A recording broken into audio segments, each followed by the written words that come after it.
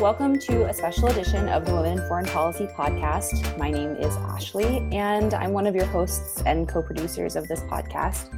Right now, we are bringing you a special edition to talk to Lucinda Creighton, and I have with us Hannah, who conducted the interview, and we're going to chat a little bit about the interview, and then we're going to let you listen to the entire conversation. So, Hannah, if you can, tell us a little bit about yourself and maybe a little bit about our guest. Hi Ashley, thanks for having me on the podcast. As you said, I'm a contributor with Women in Foreign Policy, so I regularly interview women for the Women in Foreign Policy website. And one woman who I recently interviewed was Lucinda Creighton, who is a former Irish politician and Minister for European Affairs, who now runs her own consulting firm. And I thought she'd be a really interesting person to interview for Women in Foreign Policy because she really was one of the golden kids of Irish politics.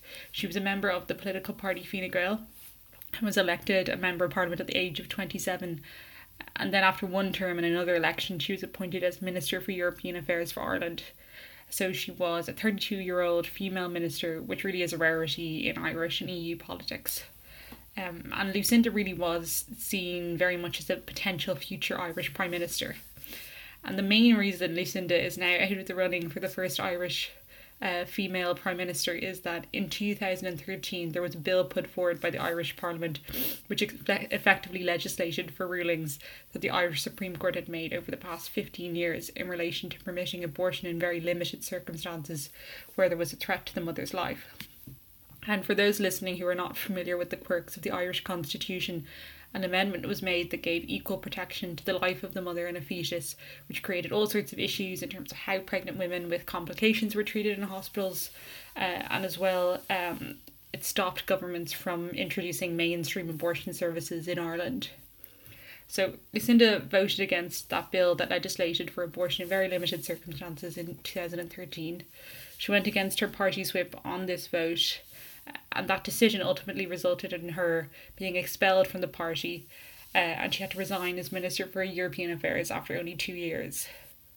So she then went on to found another political party, Renua, which is the Irish for a New Era, and this kind of party was effectively a kind of right-wing Christian party, and she ran under the banner of this party in the next general election as their leader, and she ultimately lost her parliamentary seat, and then after that she went on to set up her own public affairs firm, Vulcan Consulting.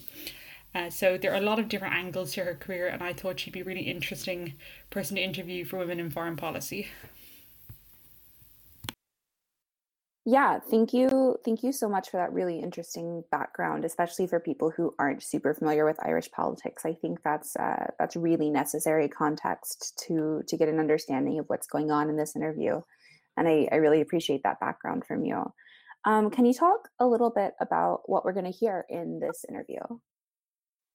I mean, I think you're going to hear a lot about the importance of forging a network, and thinking about, what kind of network do you need to make sure you progress in your career? Because I think it's interesting that one of the things that Lucinda says helped her in being appointed as Minister for European Affairs so early on was that she had been very involved in youth politics at the EU level.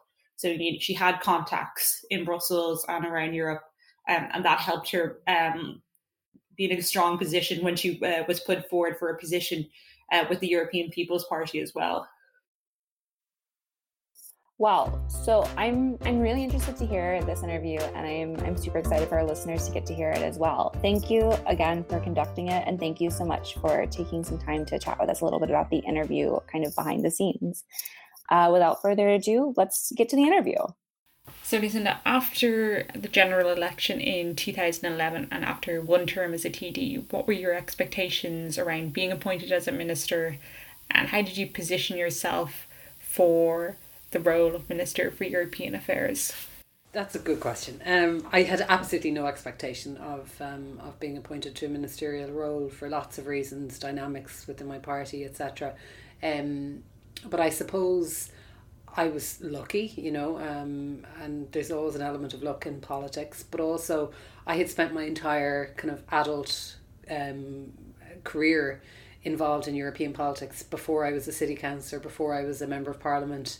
I had been really deeply involved in the youth of the European People's Party, and and I was really passionate about it. You know, it was an amazing way to get to know other young people who were interested in politics all across Europe, not just from the EU, but from the Balkans, from places like Belarus. So it was just fascinating, and so I guess I had built up a certain expertise over the years.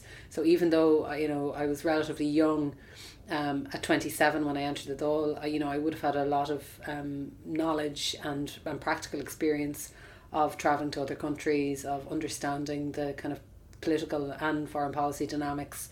And so I was then a member of the European Affairs Committee in the Irish Parliament. I was also a member of the European Scrutiny Committee, which is pretty turgid, going through regulations and directives and so on ad nauseum. But it was a great sort of training ground. And then I think I was fortunate that European Affairs was quite a pivotal role at that time, because of the fact that Ireland was in a bailout programme.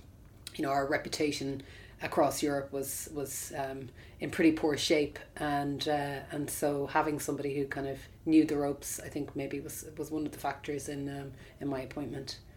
And so obviously a feature of most Western countries is that politicians are a lot older and a lot more male than the average member of the public. You know, as a young female minister, you know, working at the EU level, what was that like? Was it kind of a factor at meetings or anything like that? Yeah, I mean, so I think when I was appointed Europe Minister, you know, the ministers change in council all the time. You have 28 countries, so obviously there's a lot of turnover, but on average there would have been 2 to 3 females around the table at the General Affairs Council, which would have been my council. I also participated a lot in the Foreign Affairs Council too, because the Foreign Minister was also Deputy Prime Minister, and so he was consumed with a lot of the sort of financial crisis at home. So I ended up deputising for him a lot, both at, you know, Foreign Affairs Council, but also other multilateral bodies. So yeah, I mean, you know, probably 2 or 3 women on average in those meetings of 27 and then 28 ministers when Croatia joined.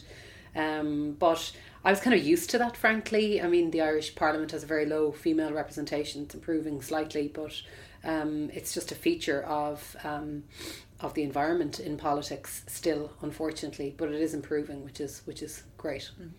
And during your time as Minister for European Affairs, what would you say were the kind of biggest challenges?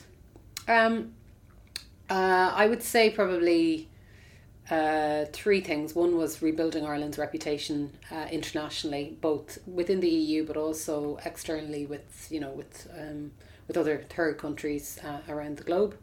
That was a big priority, and I spent a huge amount of time travelling and meeting and, you know, explaining. So that was one. 2 was the challenge of reducing our debt burden, which was an international challenge, because it was really a decision that had to be made by our European partners. So that was a kind of an all of government effort. I worked obviously very closely with the Taoiseach, our Prime Minister. I attended European Council meetings, which were really complex. We went, you know, we endured many all-night sessions negotiating the terms and conditions of our bailout arrangements. So that was another part of it. I think probably the other big challenge. Well, I ran the Irish presidency of the council, so that was definitely a challenge. But it was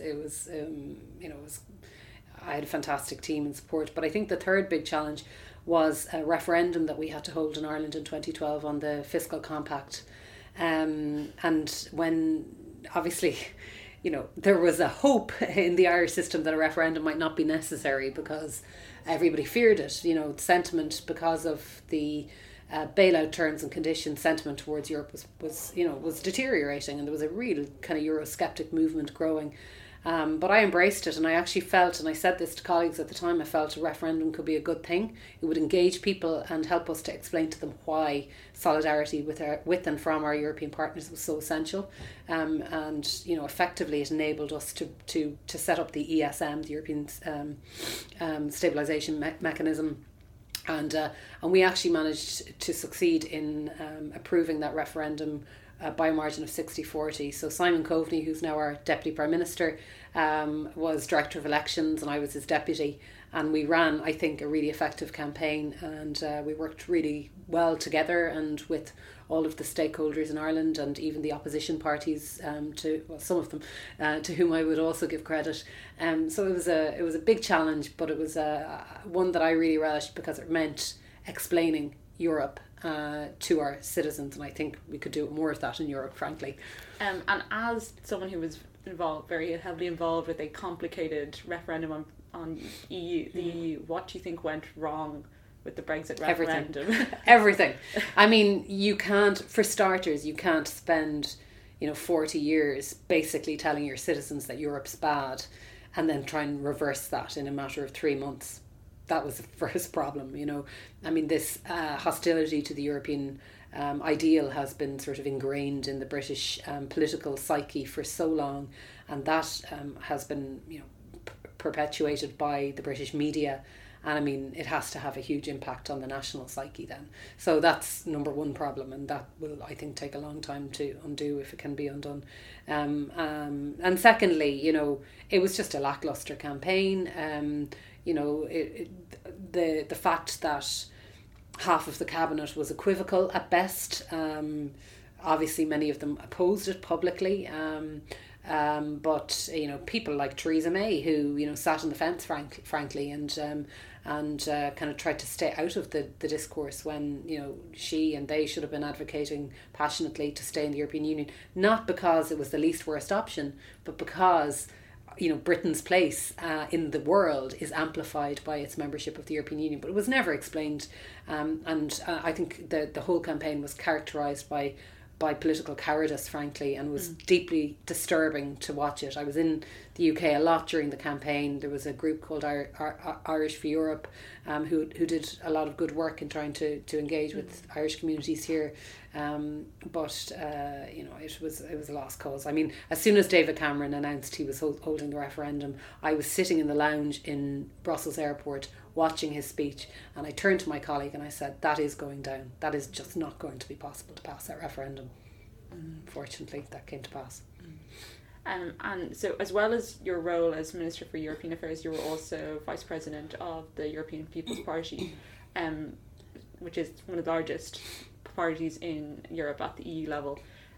So could you talk us through how you ended up in that position and what it was like being part of a party that has members from all over the EU? So it is vitally important for Ireland to be part of these alliances at European level, and for Fine Gael being part of the European People's Party, the biggest bloc, has been hugely beneficial. And while Fine Gael, the current government party, was in opposition, for many years, sort of in the political wilderness domestically, we used our membership of the EPP, I think, very strategically. Enda Kenny, when he was leader of the opposition, spent a lot of time cultivating relationships with people like Angela Merkel and many others, key players across the European Union. And that really stood to us then in the financial crisis, and stood to us subsequently, and continues to today. So it's really important. I suppose I was fortunate when I stood. I achieved the highest vote of all the candidates at the Congress when I was elected, because, well, for a number of reasons, but I think because I had been so deeply involved in the youth of EPP for many years. I had been Deputy Secretary General of the Youth of EPP, which meant I participated in the political bureau of the party, the senior party, if you like. And so I had a lot of contacts and a lot of networks in every EU capital and beyond. And also at that stage I was Minister for European Affairs, so everybody knew me from that role also.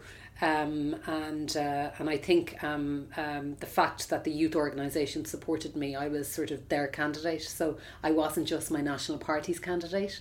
I was also the candidate supported by the youth organisation, which spans over 40 countries. So I had a good sort of starting point and great support, and thankfully that worked out really well. And it was a very good time to be Vice President of the European People's Party, because so much was happening in Europe at that time. You then resigned as Minister for European Affairs 2 years after being appointed due to your decision to vote against your party in relation to the Protection of Life During Pregnancy Bill, which legislated for abortion in certain circumstances in Ireland. Do you have any regrets about the circumstances of that resignation? And is there anything you would do differently if you knew you only had 2 years as Minister for European Affairs?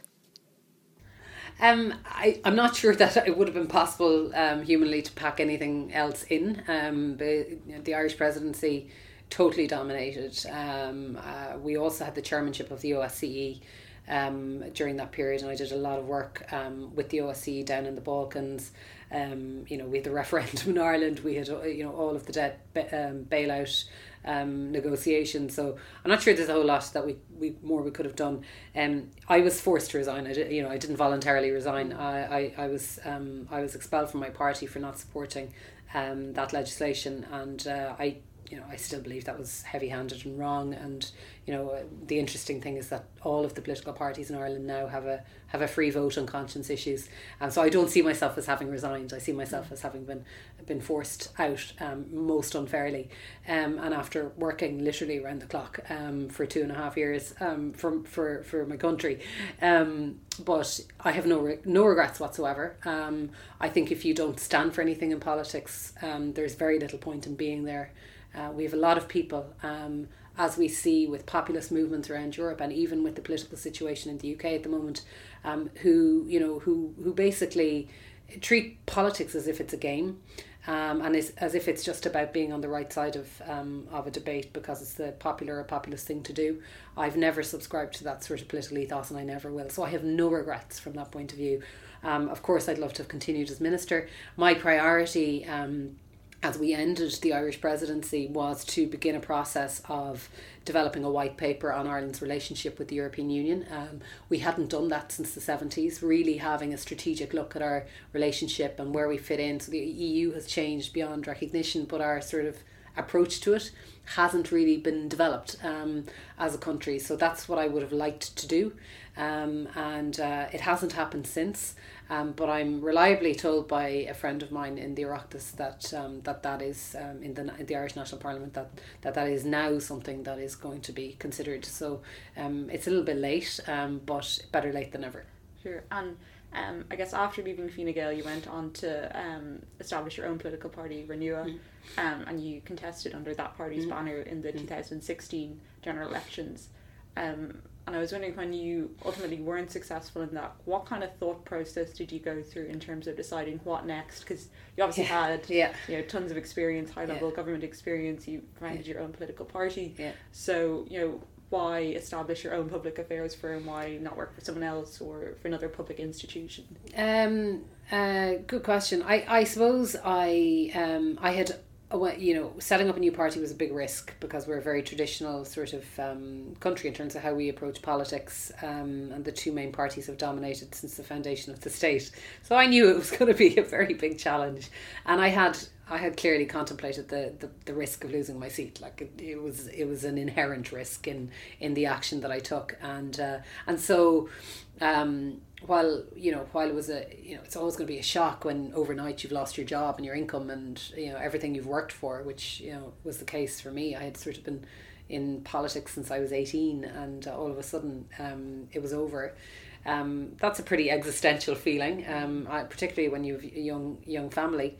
But I suppose I'm the kind of person who just I just dust myself down and get on with it. So I very quickly started talking to people and having conversations with people who I respect.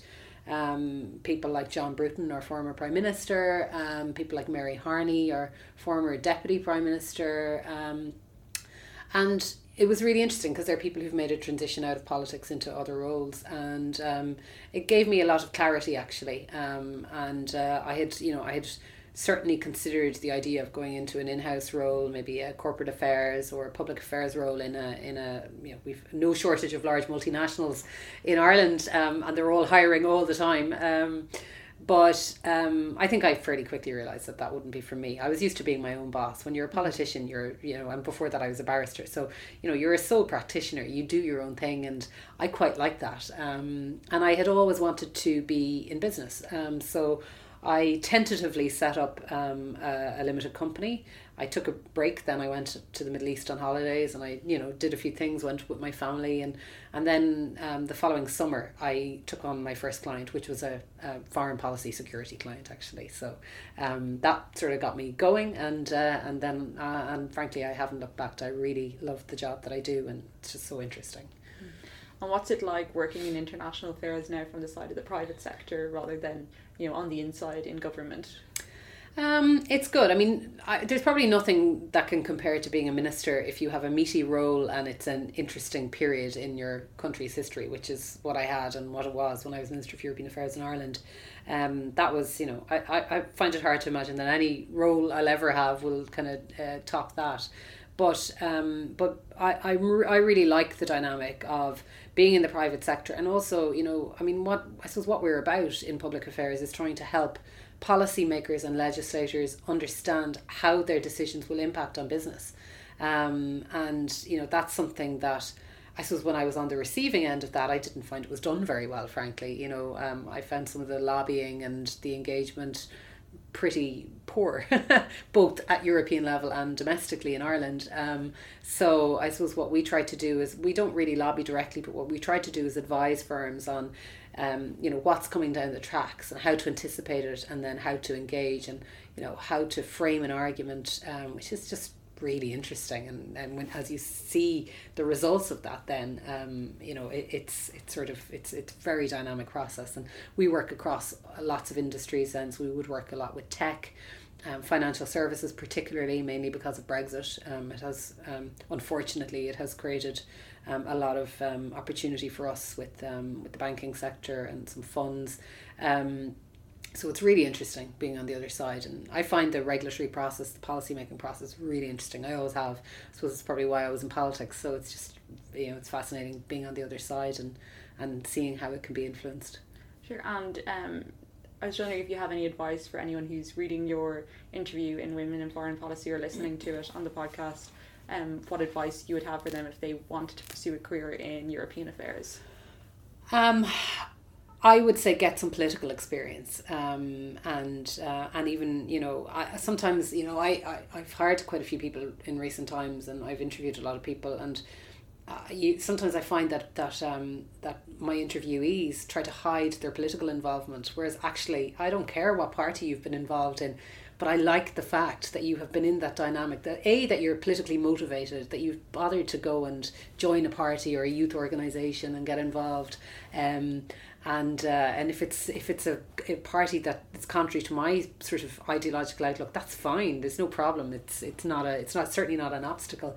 But I think that sort of experience is essential. I mean, trying to work in public affairs, having never really been part of the political cut and thrust, I think it means you just lack a certain element of understanding, comprehension, a kind of a je ne sais quoi. So I think it's a real advantage to work as an advisor, or at least to be active in a political party, and gaining that inside experience, because you will never have the same insight from reading the newspapers as you will glean from actually being part of the dynamic.